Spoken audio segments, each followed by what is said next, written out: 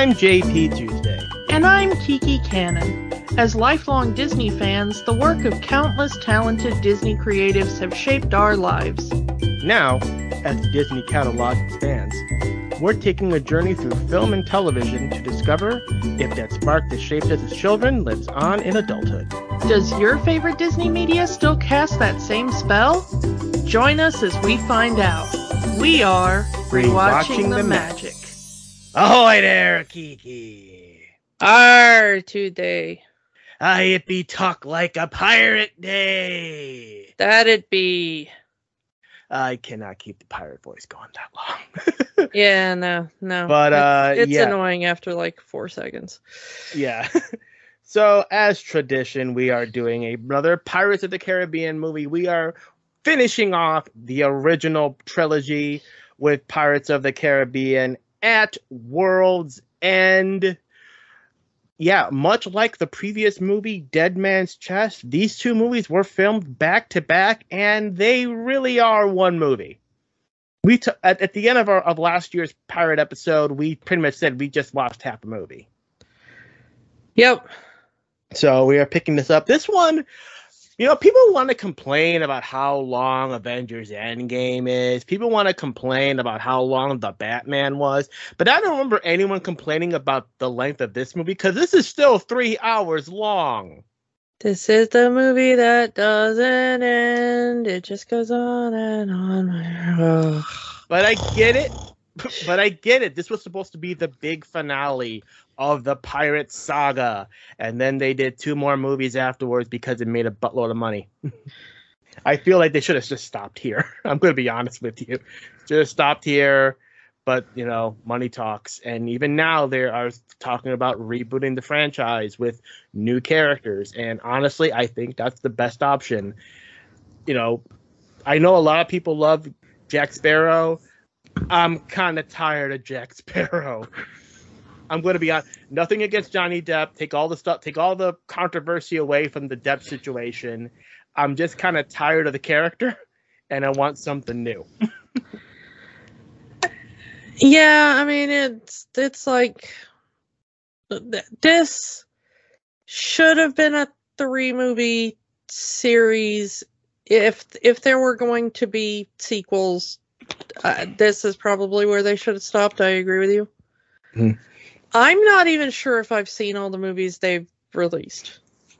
I mean, they said they did 2 more movies after this one. One based off the novel on Stranger Tides, and then the final one, Dead Man's Chest. Yeah, I mean, I'm not sure I've seen all the movies. You really don't need to. I think, honestly, you can just see these first 3 and call it a franchise, and you don't really need to see the rest. But I will say, this was the point where I was like, yeah, I'm over this. It got to the end, and I know that you just said that, like, well, this was planned to be the finale, and then it made too much money, and but and I got to the end of the movie, and I was like, oh my god, they're sequel baiting another one. I can't do it. And like I said, I'm not sure I did. I'm not sure I saw the 2 that came after this. Maybe I saw one of them, but if I did, I don't even remember it. So, yeah, I mean, I'm mentally at least checked out of this franchise at the end of this movie. Yeah, I mean, it should have ended here. I get that, like, some producer guy was like, but money? And so it didn't. But it really should have ended with this film. Like you said, since it was filmed back to back, and it's one story, basically split into 2 very long, interminable movies. Basically everybody in this movie is back from the previous, except for 2 people and a few minor characters, but all of the important characters are just repeats. Johnny Depp, Jeffrey Rush, Orlando Bloom, Keira Knightley. Bill Nighy is back. Yeah. We got all the English villain, people from the East India Company are back. Stellan Skarsgård's back. But we do get two notable additions to the cast, which is we get Chow Yun-fat playing Cao Feng, who is the pirate lord in the South China Sea area. He specifically says Singapore, but sure. Yeah, but it's that whole area. He's based in Singapore. They find him in Singapore because he's been hiding there, but he's supposed to be that area. Chow Yun-fat came up as a actor in the Hong Kong action film scene, and mostly known for a bunch of John Woo films, and then really became known to American and Western audiences broadly when he did Crouching Tiger, Hidden Dragon. If you weren't into the kind of John Woo Hong Kong movies already, his character in this really was controversial in China. Yeah, almost all of his scenes were cut from the Chinese release of this, as they felt that he didn't properly represent the Chinese people. I guess they were upset that a Chinese person was a pirate? Well, no, because, there's a lot of famous Chinese pirates, just like there's a lot of famous pirates, in the Atlantic. There's, anywhere close to the ocean is going to have a history of piracy. However, there was a lot of comparison of the way he was portrayed to the character of Fu Manchu. The mustache, obviously. Well, not just the physical appearance, but in the way he was portrayed, and comparisons to Yellow Menace and other racist portrayals of Chinese and Asian stereotypes. And you really can't cut a lot of his scenes out because he is such an integral part of the story. He's the one that passes on the mantle of Pirate Lord to Elizabeth. Well, they cut out a lot of his scenes. In the theatrical cut of the movie, he's got about 20-30 minutes of screen time. He is a major character. And they cut out most of it in the Chinese market. He is almost entirely removed, if not entirely removed. So yeah, they basically cut out all of it they could get away with for the Chinese market. That was really, really interesting at the time. But yeah, the other major addition to the cast has less screen time, but it was a massive and important addition to the cast because of the behind-the-scenes reason for it, which is that we finally get to see Jack Sparrow's father. Captain Teague, yeah. Captain Teague, who is played by Keith Richards. And of course, everyone knows, Depp has said that he based his Jack Sparrow persona, the character, on Keith Richards. Yeah, from the Rolling Stones, of course. Mm-hmm. And so they wanted to put Keith Richards in the previous film. And he was not available for filming because he was on a Rolling Stones tour. So Gore Verbinski, the director, reworked part of the shooting schedule for this film to make sure that they could get Keith Richards in.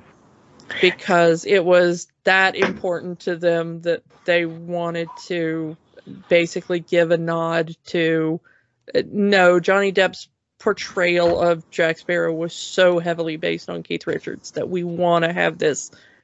Basically, it's an extended cameo, but they wanted to make sure that they gave Keith Richards his due as the inspiration for the character. Mm-hmm.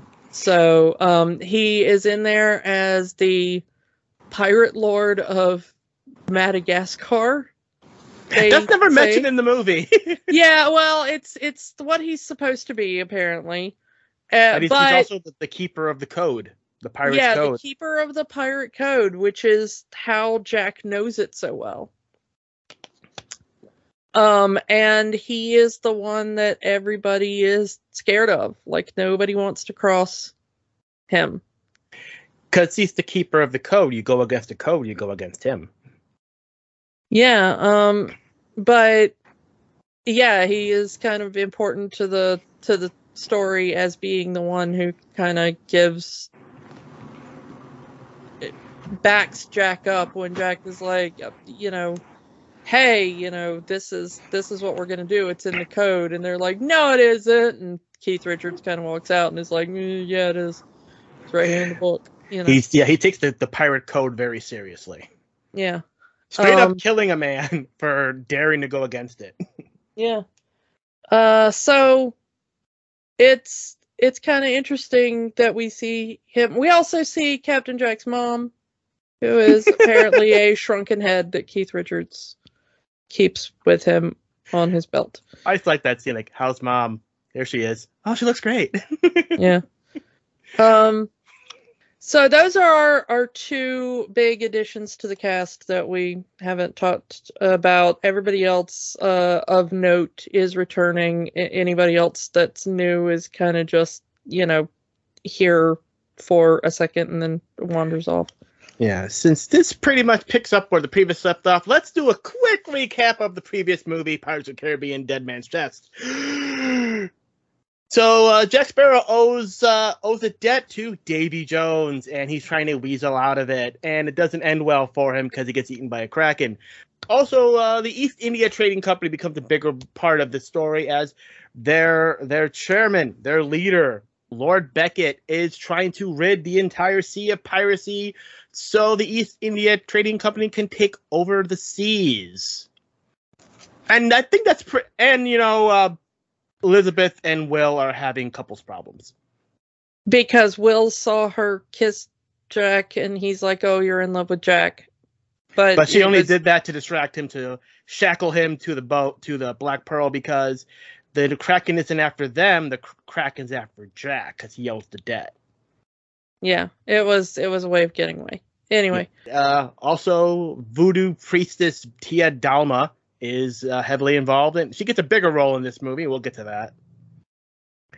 So, yeah, we pick up not long after the ending of that previous movie as we find out that Jack is one of the 9 pirate lords. And since he did not pass down his mantle before his death, there's a power vacuum. They need charts that are owned by Xiao Feng so they can use it to go to the land of the dead, because those charts, while not as accurate as Will will say, not accurate as the modern charts that they were using of the time, but they can take you to places that other charts cannot. Other worlds, other places, mythical artifacts. You can find them with these charts, and they need it to find the land of the dead so they can get Jack, because he is one of the 9 pirate lords. He has one of the legendary pieces of 8. So they could stop the East India Trading Company, and so they can pirate free among the seas. The song has been sung. The council has been summoned. That whole opening scene where the pirate, they straight up say, anyone who is a pirate, who is associated with a pirate, or was seen talking to a pirate, sentenced to death, including a child.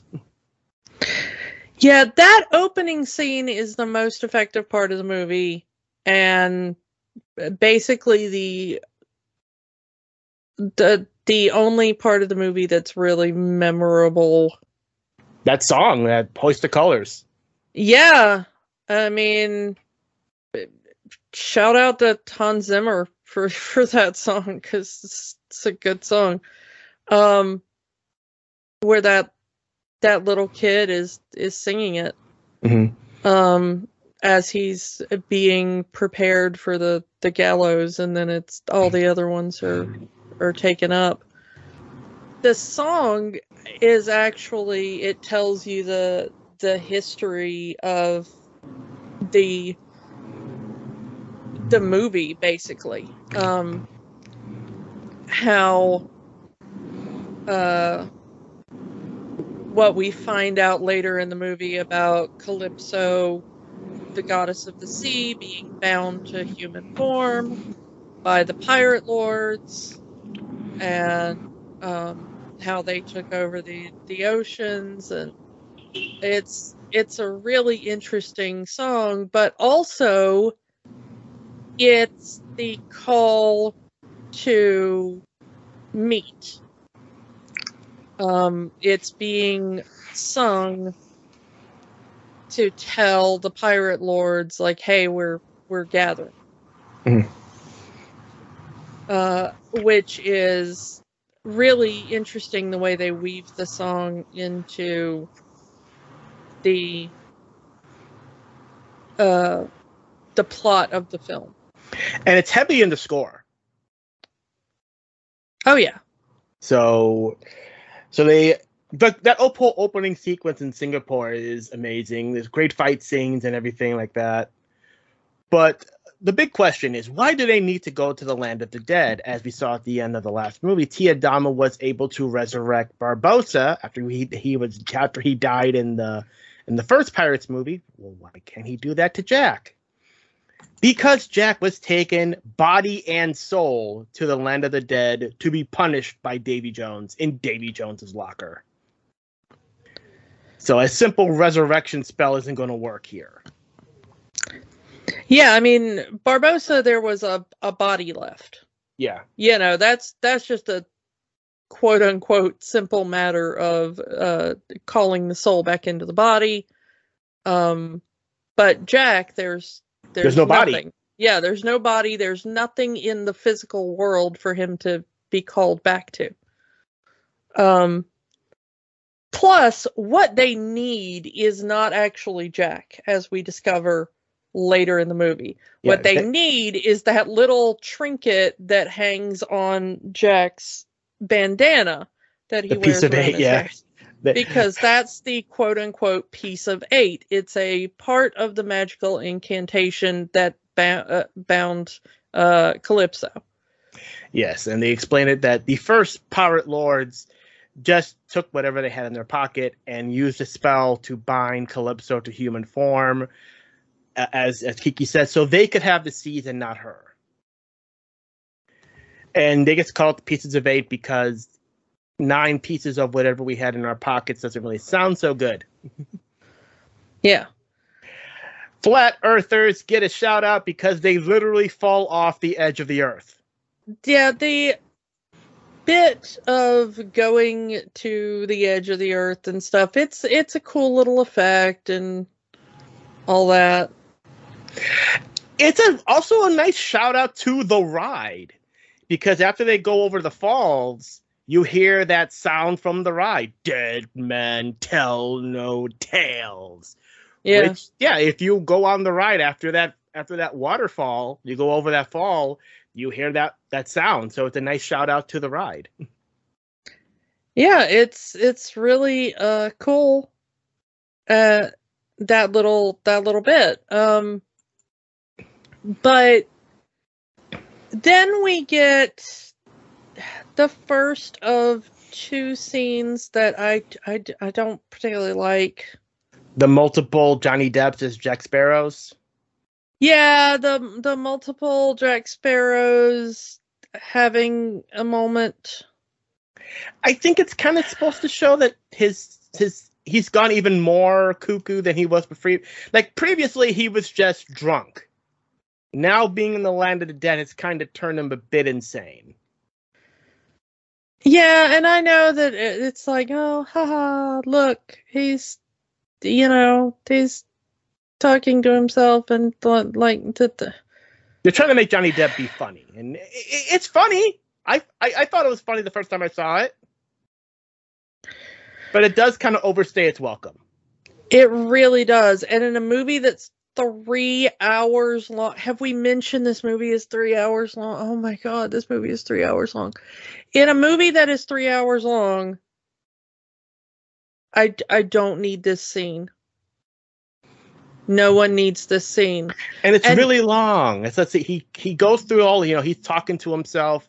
He finds these rocks that turn into crabs that sail the Black Pearl to sea, and it's like this whole scene goes on for like 10-15 minutes. It really didn't need to be that long. And then when the other people show up, when our heroes show up to rescue him, then it's a whole thing of, oh, now I'm hallucinating all of my friends. And then they're like, oh, he thinks he's hallucinating us. And then it's like, well, we've got this scene of him saying quote unquote funny things to the people he thinks he's hallucinating, and then the thing that convinces him that he's not hallucinating is that he's hallucinating people he's never met before.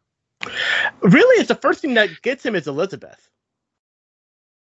Because here's Gibbs. I can hallucinate Gibbs. Here's Barbossa. Yeah, this is definitely something I would hallucinate. Here's Will. Oh, Elizabeth's here. Why would he hallucinate about the person that killed him? I mean, let's be real. Elizabeth killed Jack Sparrow in the last movie. Well, yeah, but also I can see why you would hallucinate the person who killed you. I mean, that's just a nightmare, But why you're hallucinating random people who are just like, hey, we're mercenaries, what's up? Do you want a boat? Like, we're just random boring mercenary guys. We don't really have a character except to be mercenaries. Like, it's not really a very interesting hallucination there. However, finally he believes it, and he's like, oh yeah, you brought the Black Pearl. Okay, cool. Let's get off this stupid little rock or whatever. And the whole movie goes through the whole, Jack and Barbossa fighting over who is the real captain of the Pearl, and each of them barking out orders. And once again, seeing it, I mean, that is a bit that goes on way too long. Maybe do 10 seconds of it, but the one guy, Pintel, mm-hmm. or whatever his name is, that is like, shut up, stop it, and then they were like, who are you? Yeah, why are you yelling at us? He's like, oh, well, I just thought, if Captain was up for grabs, I'd try it. And they were like, no, you don't get to do that. I would have liked if they had just had him say, hey, I don't care which one of you two is the captain, someone be the captain. Yeah, just pick one. At least that would have given him, yeah, I get the whole point is these Pintel and Ragetti are supposed to be the comic relief of the movie, but to have himself say, hey, I don't care which one of you is the captain, pick one to be the captain, and let's just go. Yeah, that would have been slightly funnier to me, but, whatever. The point is that everything in this film goes on slightly too long. Even the bits that are theoretically funny just overstay their welcome. Like, Barbossa and Jack fighting over who's captain. Well, that's a normal thing they do. So even in the Land of the Dead, when they really just need to get out of there, of course they'd be fighting over who's captain. But make that like a 2-second exchange and then shut them up. That goes on for way too long. And way too often in the movie. Yeah, and it keeps coming back over and over again. I like a running gag, but once again, too long. So Jack, though, is the one that figures out how do we get out of here, because they're trying to figure out sunset and up is down or whatever, and he realizes they have to figure out a way to flip the boat over. I don't think the way he figures out how to flip the boat is actually physically possible. But it looks cool. But it looks cool. But it's also this we get some backstory. And this whole thing, we get the backstory of Davy Jones and his relationship with Calypso. Davy Jones didn't always look like a tentacle monster. He looked like a man. His job, once he became captain of the Flying Dutchman, was to aid the dead, the people who died at sea, to guide them to the afterlife. That's his job.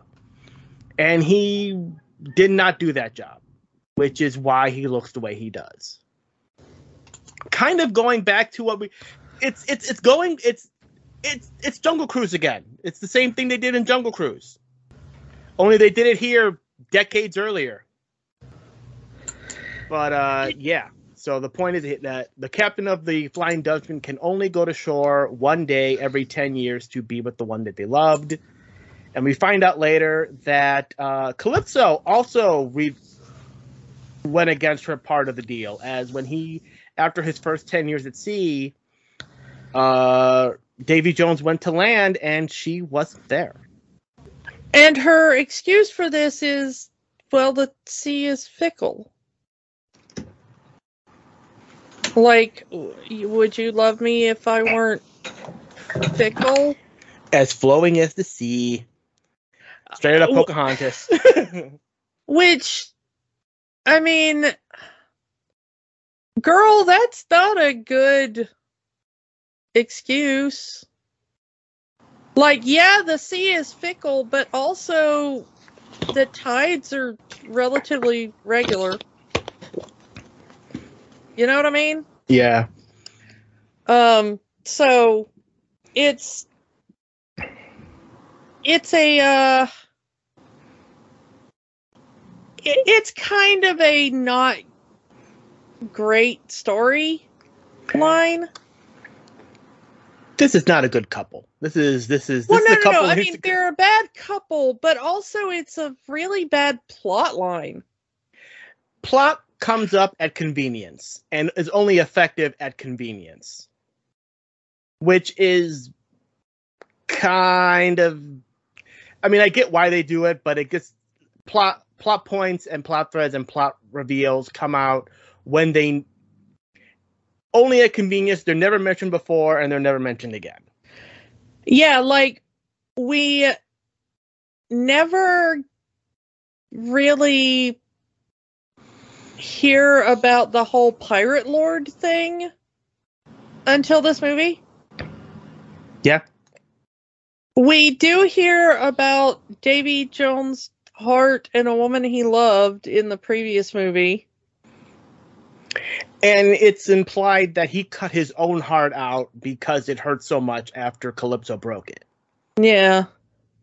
But that doesn't explain why does the captain of the Flying Dutchman need their heart cut out.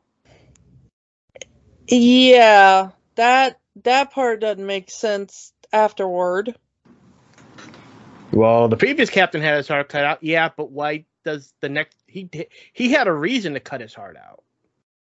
Yeah, and the thing is that he loved her, and then she says, okay, I want you to guide the souls of the dead, and for one day every 10 years you can be with me. And he was like, okay, that sounds like a fair deal. And I'm like, already she's kind of not great. 10 years of service for one day with me every 10. I mean, I get that she's a goddess and everything, and 10 years of servitude for one day of freedom. Yeah, and I get that immortality comes along with it, but it's like immortality for 10 years with 1 day off. That's not a good deal. I mean, even if she'd have kept her bargain, Davy Jones is still getting the short end of that stick, you know? Yeah. That already Davy Jones is kind of not smart on that deal. But that's what gets his thing, because he said, after that first time, after Calypso stood him up, he's the one that gave the magic spell to the pirate lords to bound Calypso to human form. Where did he get that from? Did he just have that in his back pocket waiting for, like, well, and if she stands me up, I'll betray her with this magic spell for capturing the goddess of the sea? I don't know. Yeah, I mean, it's not really a great story here. But then he, quote unquote, like, left his job and went off to do something else, and so that's how he got corrupted and cursed. By what? By whom? Yeah. I guess that was part of the spell. I don't know, because he's not guiding souls to the afterlife. He's just, when ships are dying or he's going to attack ships, he either kills them or makes them part of the crew. Part of the ship, part of the crew. To what end? We're not really sure. Okay. And even then, the servitude is set for a certain number of years, and he's kind of making this forever. Even, even in the previous movie. The interesting thing is, though, is that this is his, like, how long has he been doing this, though? I mean, I guess we can figure it out, because they're talking about that, this is like the fourth council of pirate lords. Of the pirate lords or something and everything. So he's only been doing this, what, a couple of 100 years, maybe? Maybe. So, this is only his, like, third or fourth crew if he's keeps doing it for 100 years every time. But yeah, it's, the thing is, though, is that the East India Company, after the last movie, has gotten a hold of the chest that has Davy Jones' heart in it, and so they're using it to control him, and they're sending out the Flying Dutchman to take down pirate ships. Yeah, that's our old friend Norrington, who at the end of the last movie was able to grab the heart, giving it to Lord Beckett to get his job back. Yeah, and so Norrington has been put in, not in charge, but, he's stuck on board the Dutchman to help keep Davy Jones in check here. But the thing is that Governor Swan, Elizabeth's father, is stuck on the ship with Beckett. His old ship, the Endeavor, I think is the name of that one. And he keeps asking a lot of questions about the chest and the Dutchman, and gets a little too curious about what's going on. So we hear Beckett say something about ominous about an execution, and as the Pearl is traveling back to the land of the living after they do the little, flippy maneuver to get the boat back toward our real world, they see boats carrying the souls of the dead And some of them are pirates, some of them are just regular people. Yeah, regular people who drowned at sea. And they see Elizabeth's father, and we discover that he was executed by Beckett for asking too many questions, basically. And Elizabeth just loses it. Get on the ship, you can't be dead. Come back with us. She, to the point where she tries to jump off the ship, and Tia Dalma warns them that if she jumps off the ship, she will be lost. She'll stay in the land of the dead, yeah. Yeah, and the thing is, though, is that Governor Swan is the one that it tells them that whoever is the one that ends up stabbing the heart of Davy Jones is gonna have to take his place, because the Dutchman must have a captain. And they even ask Tia Dalma, can you bring him back? And she says, I can't. He's at peace. Which is a nice way of kind of she can bring back people from the dead, but she cannot bring back someone from the dead who's at peace. Yeah, or maybe it's that she won't. Possibly. Yeah. He does say, I'll say hi to your mother. So it's probably him saying, okay, I'm going to see my wife again. I don't need, I'm at peace. I can go see my wife in the land of the dead. The thing is, though, is that this movie is so complicated on who is double-crossing who. The answer is yes. The answer is yes. Everyone is double-crossing everyone, because they need water after their journey, and they stop at an island, and Sao Feng is somehow there waiting for them. And Beckett is also there waiting for them. And Sao Feng sells them out to the East Trading Company. Will tries to sell them out. Jack tries to sell them out. East India Trading Company is trying to not go on any of the deals. So it's like everyone's turning on everyone. I get what they're trying to do, that, hey, you can't trust a pirate. And, hey, if we can't trust a pirate, can't trust us either. It's just business. I mean, nobody was ever able to trust the East India Trading Company. That's just history. Yeah. The thing is, though, is that after all the, double-crossing and backstabbing, we find out that Sao Feng thinks that Elizabeth is actually Calypso, and he takes her because he wants to gain Calypso's favor when she is finally released. And that's the entire reason for the Pirate Lords meeting, because they have the Pieces of Eight. Their plan is to release Calypso and use her power to destroy Davy Jones, to destroy the East India Trading Company, and they can keep on sailing the seas. We find out that it's Tia Dalma that is Calypso. And her plan is, once she's free, is to take revenge on those that imprisoned her. Yeah. The problem is, though, is that Sao Feng's ship is attacked by the Dutchman, and Sao Feng is wounded.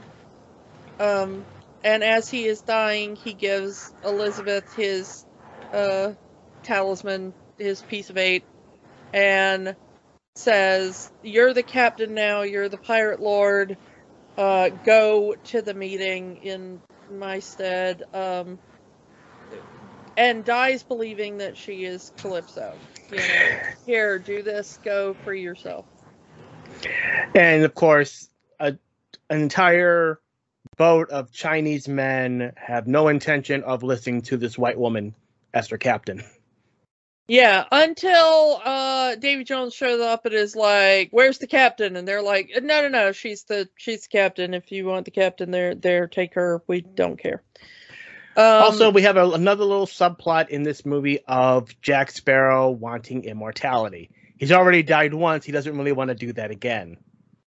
So he wants to stab the heart of Davy Jones to become immortal.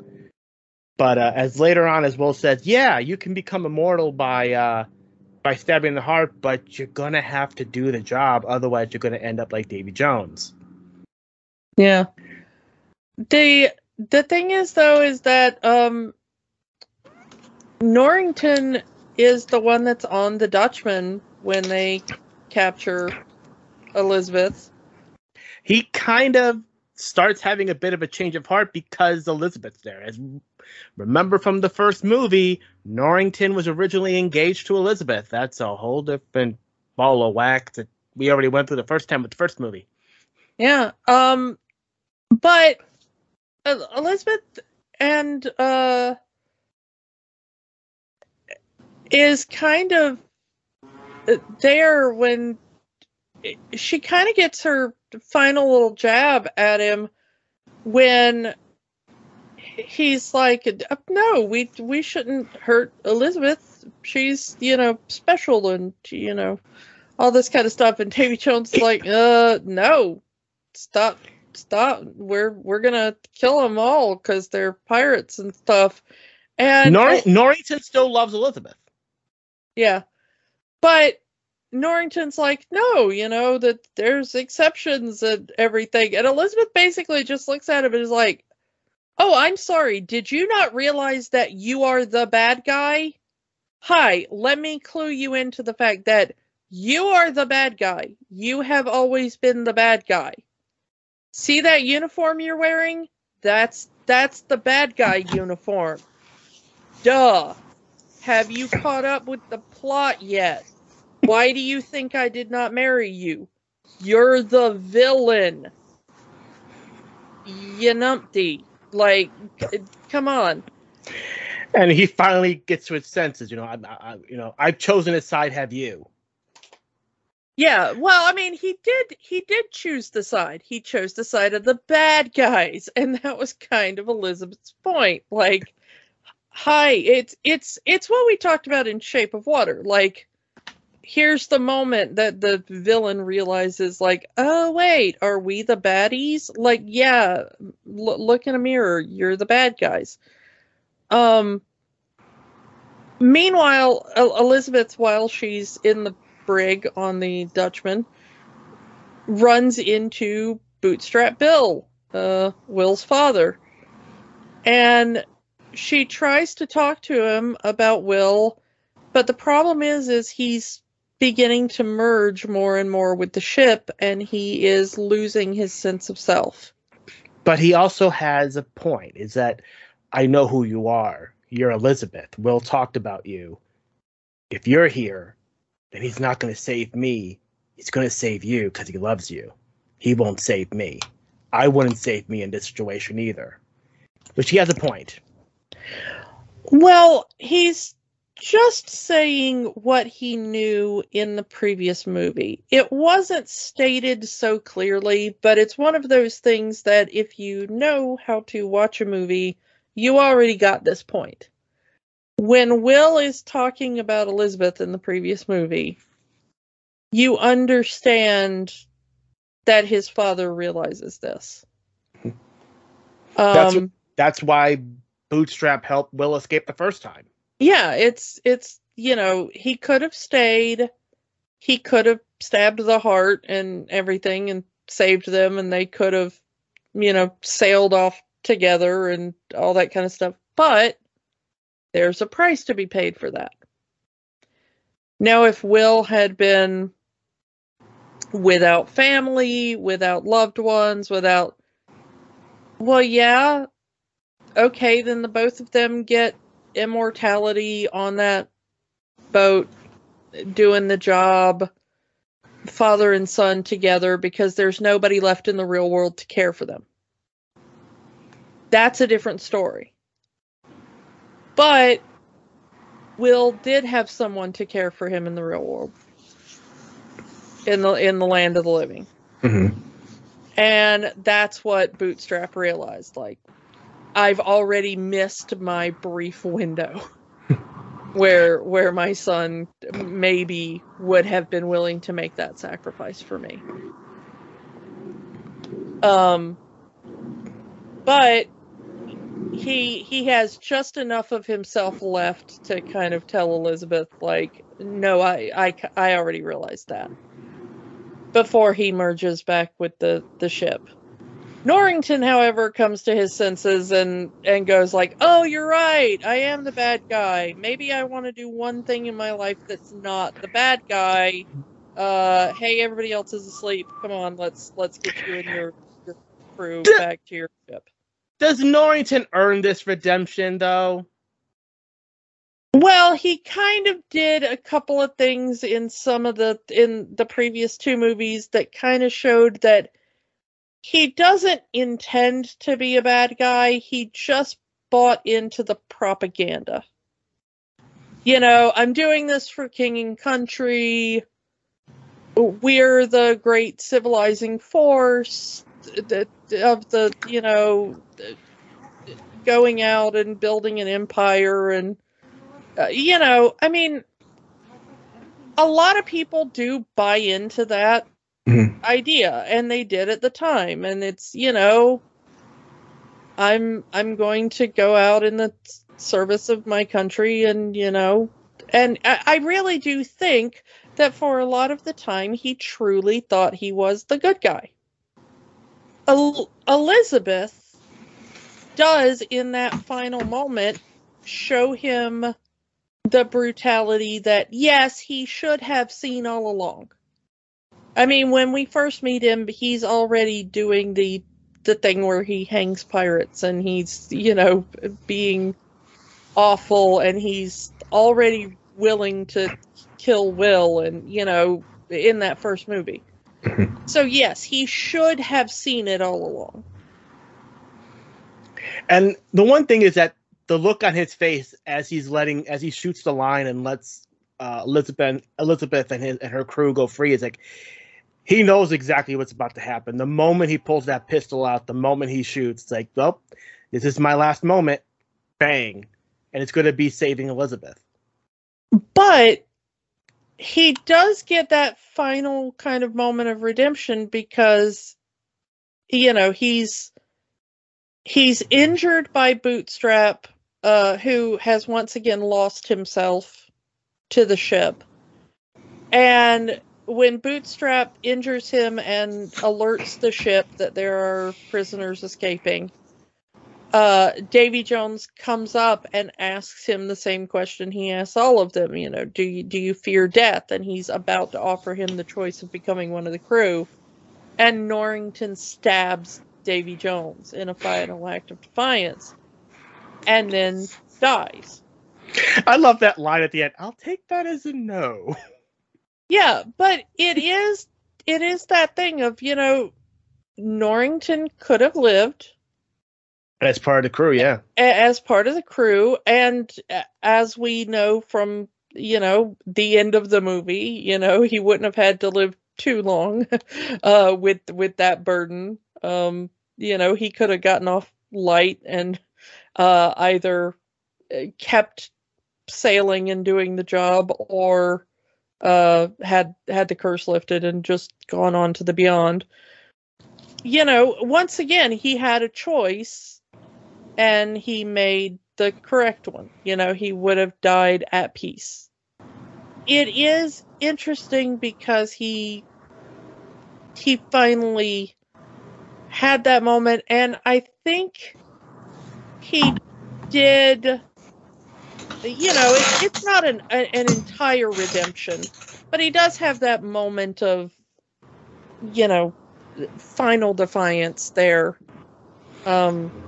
in his one good deed. Mm-hmm. When we have our, you know, over on the other side, you know, Will is trying to send a message via this kind of macabre bit of tying bodies to barrels and sending a kind of a breadcrumb trail to Beckett there about where the Black Pearl is. And like, the whole thing is with that is that, you know, it's part of Jack's plan. Because Jack's plan is to stab the heart, become immortal. And he, you know, he even gives Will the compass. the compass that will take you to your heart's desire. And pretty much tells him, hey, you go to Beckett, and you lead him to me, and I'll stab Davy Jones' heart. Yeah. Will and Jack kind of come to that uneasy recognition of like, hey, you want to save your father, and I want immortality. Like, let's work together, you know. But they have to get all the players to this shipwreck cove, to get to this, you know, pirate brethren court there. They need to get there, and Elizabeth shows up as the final pirate captain. Much to the shock of everybody, including Jack. But the point is, the plan is of the other lords is to hide out at Shipwreck Cove until this whole thing blows over, because it's a certified fortress. No one can get in. They'll be fine. And, hey, we've got supplies and we can hold out here for a long time. We're good. We can withstand a siege. And Elizabeth's like, no, we can't. And for once, Jack agrees with her. Like, we'll a bunch of us will be dead in a couple of months. We can hold out for a little while, but they have supply lines in the open ocean. We will be stuck here. Because eventually they're going to run out of supplies. Well, yeah, I mean, that is the point of a siege. It's like you gotta be able to hold out indefinitely, or until the other army is unable to carry on the fight. The thing is that Jack is able to kind of summon his father and be like, hey, the Pirates Code says only a pirate king can declare war, right? And his dad, Keith Richards, wanders in like, yep, that's what the code says. And the pirate lords have to vote for a king, but there hasn't been a king in hundreds of years because each pirate lord only votes for themselves. Which, that's how it starts. Each of the pirate lords votes themselves for king, and then Jack says, I vote for Elizabeth. And because Elizabeth has 2 votes, so everybody else has 1, she is the pirate king. This movie came out in 2007. And no one seemed to complain when a woman was king then. And she totally goes like, I'm the king, you have to listen to me. But, Valkyrie becomes king of Asgard and everyone loses their minds. Yeah. The thing is, though, is that she's like, great, I'm king. We're gonna go to war. But first, we're gonna go parlay with the Beckett and Beckett and Davy Jones and Will, as they realize Will's not there. Yeah, the most awesome part of the parlay scene is how they get Davy Jones there. Yeah, because Davy Jones can't walk on land only once every 10 years. So I remember seeing this in the theater, and the entire theater busted out laughing, seeing Davy Jones in this tub of water. Yeah, he's standing there in a bucket, which I love. But that is the funniest little bit of rules lawyering that I have ever seen, because somebody was like, okay, how do we get him to this part? Well, he has to be like on the what? Like, does he have to be like in a boat? Can he be like in a bucket? Like, can we put him like in a barrel? And like they could have easily had him on the shore with him still touching water, but no, he needs to be in there. And well, let's put him in a bucket. So I love that little bit. And they went through the trouble of having like 4 or 5 smaller buckets behind him. Well, yeah, he's got to like walk in the buckets to get to the big boat. I love that. I love that. Such a good moment. But I like this whole scene because pretty much everybody is in on this plan except for Davy Jones and Beckett. Like maybe Elizabeth's not in on it,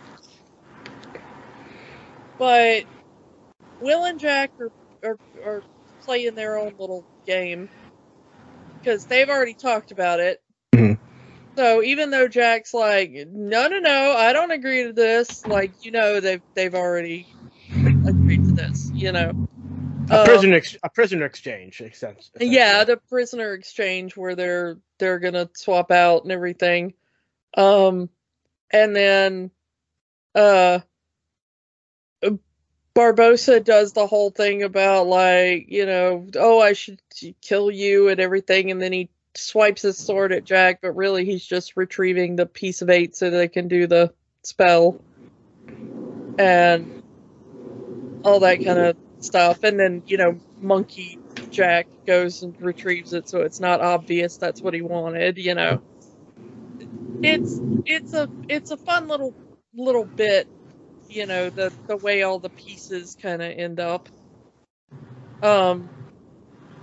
But we finally get everybody kind of where they need to be, and Jack goes back off to the ship with Davy Jones, and everybody else goes off to the Black Pearl, and Barbossa has finally all of the pieces of 8 in one spot, and they bring up Teodalma, and Will is the one that reveals that Davy Jones was the one that betrayed her. Was the one that betrayed.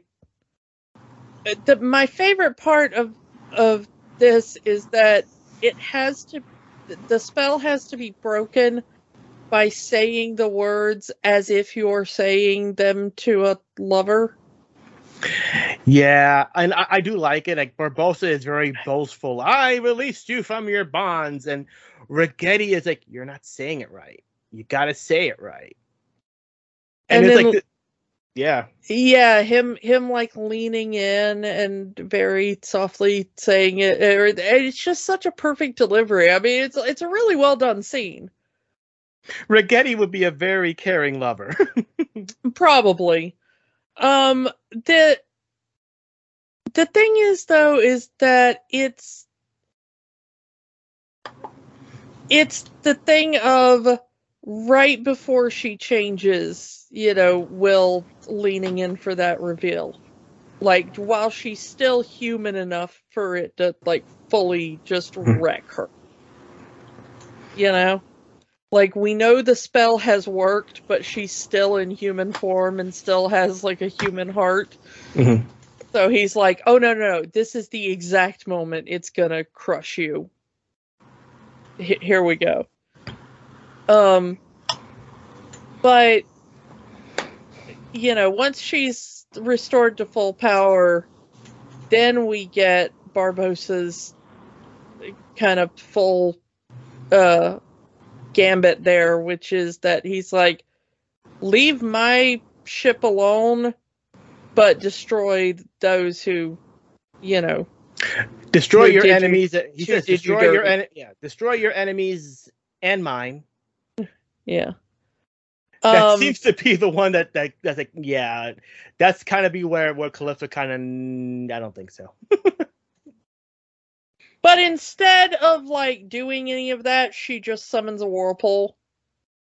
Yeah. She summons this big storm. Yeah. So that we can have the fight between the Flying Dutchman and the Black Pearl as they swirl around a whirlpool. Rain is a very good thing to hide CGI. And then most of the rest of the movie is just a giant battle sequence. I gotta say, I will say this is one of my favorite parts of the movie. With the Righetti's very loving speech is one thing, but Elizabeth's heroic speech, her motivational speech that she gets rallies the troops with, is actually pretty good. Yeah, it's a good speech, and it's well delivered. Yeah, so good, in fact, that Kingdom Hearts 3 they actually had the speech in it. Yeah. So they have Kingdom Hearts 3. They go to the Pirates of the Caribbean land. We are in the middle of at World's End, the events of at World's End, and you actually get to that speech in the game. And so that speech was so impactful that we have to have this in the game. But yeah, kudos on Keira Knightley for delivering that speech. And you notice that she uses some of Barbossa's words. Yeah. Back to him even. Mm-hmm. About the hard work and the sweat of the brow and all that kind of stuff. About why they wanted to bind Calypso in the first place. The battle is big and dramatic, and there's a lot of good fight choreography and a lot of good CGI. Yeah. The sword fight between Jack and Jones is another one of my favorite of the fight scenes in this movie. It's just them on the sail clashing swords. My favorite one is actually the wedding fight. Oh, you're talking about the greatest wedding in cinematic history? But the they've got the thing where Will asks Elizabeth to marry him because they might die, and then they're like, "Oh, Barbossa, marry us," and they have the wedding while they're in the middle of fighting, and the choreography for that is just amazing. I was in the theater watching this with my girlfriend at the time, and as this is happening, I'm leaning over to her and said, "This is the wedding that I want." The thing about it is that Orlando Bloom has always been excellent with sword fights. I mean, he's just really good at selling that. And them having the back and forth with him and Keira Knightley. Yeah, she's saying they swap places and kind of switch off between enemies and everything as they're delivering their vows, and yeah. It's a really well done because it is very dance-like. Yeah. Great choreography on that. Yeah, it really is a well plotted sequence, and one that is put across very well on screen in all the kind of different parts. So really nice, well done. Possibly my favorite part of the battle. But eventually, Will sees Jack and Davy Jones struggling with the chest and heads over to help with that. And everybody of note kind of ends up on the Dutchman. But the problem is that the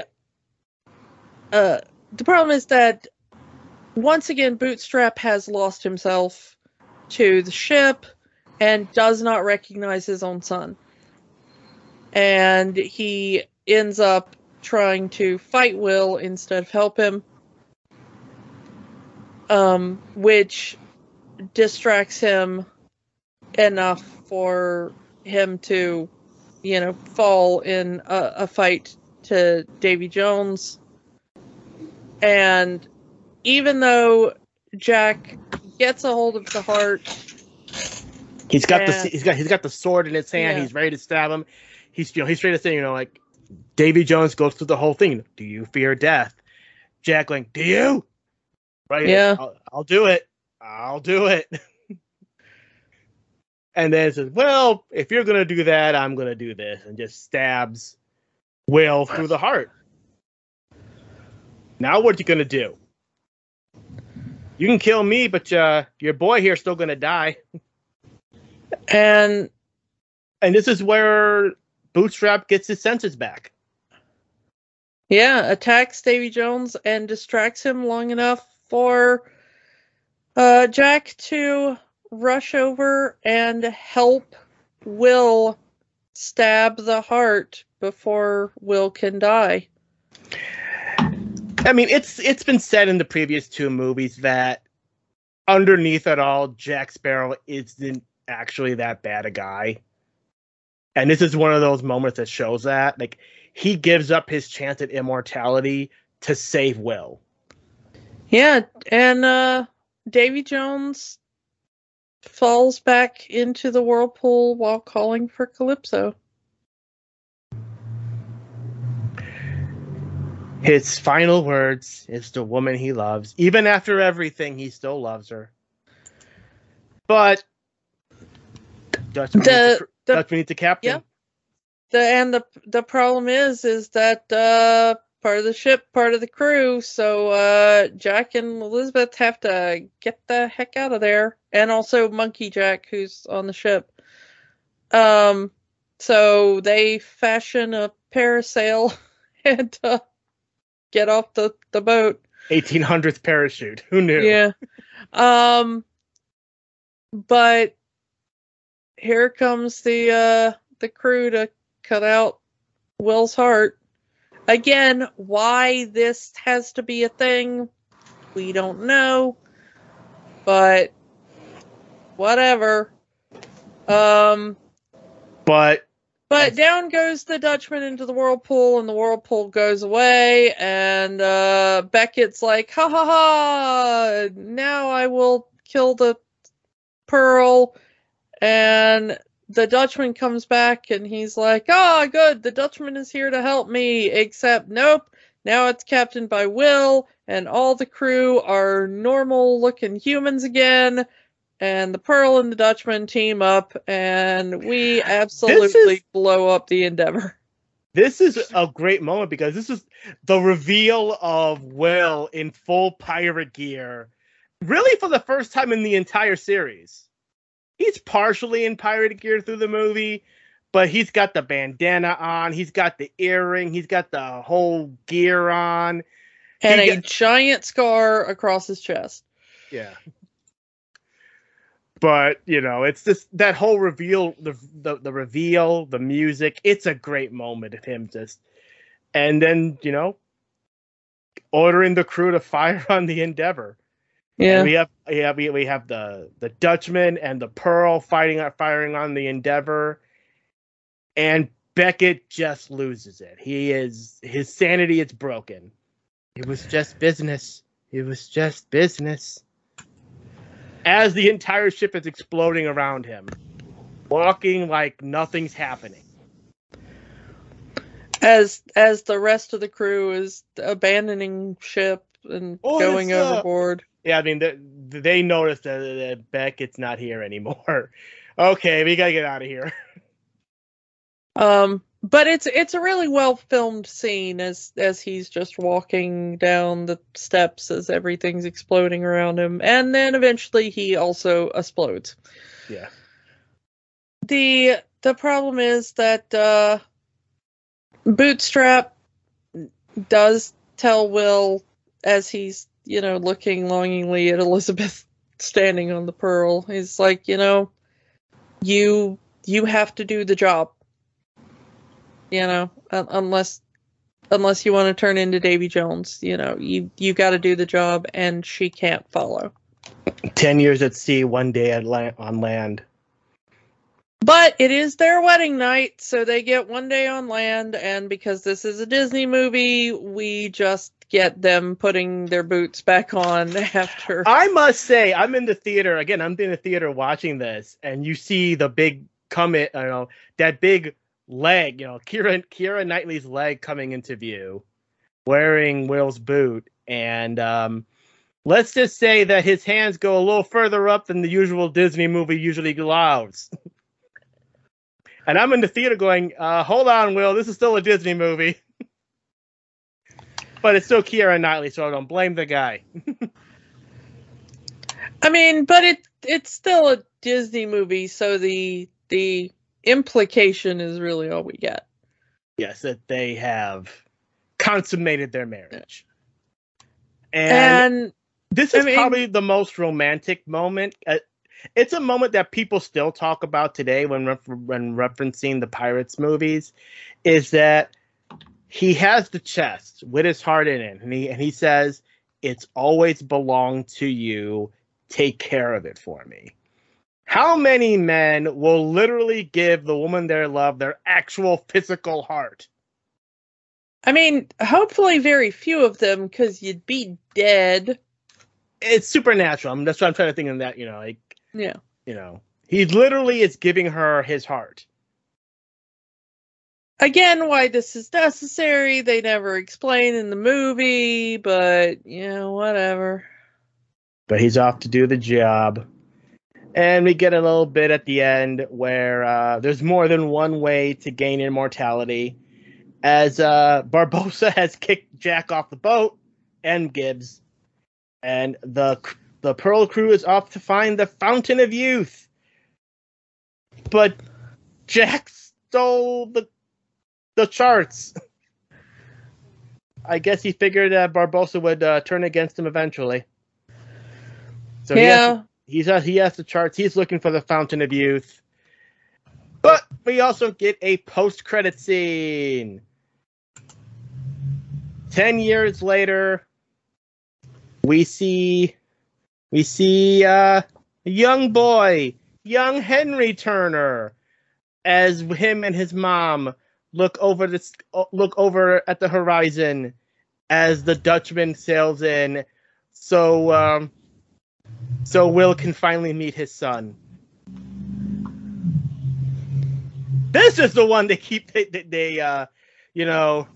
Henry here will eventually make it his life's endeavor to do what Will did and free his father from the Dutchman. There's a guy named Salazar involved. That's Pirates 5. Maybe we'll do it. Maybe we won't. And that's Pirates of the Caribbean at World's End. Honestly, this works as a culmination of the previous two films, and I will say it again, this should have been it. This should have been the end of the franchise, but there's money to be made, so they kept going. This also should have been an hour shorter. I agree. Oh my goodness. It's an interminable movie. And then, we didn't mention it because it doesn't really have any effect on the movie, but there's these two British naval soldiers that kind of switch sides toward the end of the movie.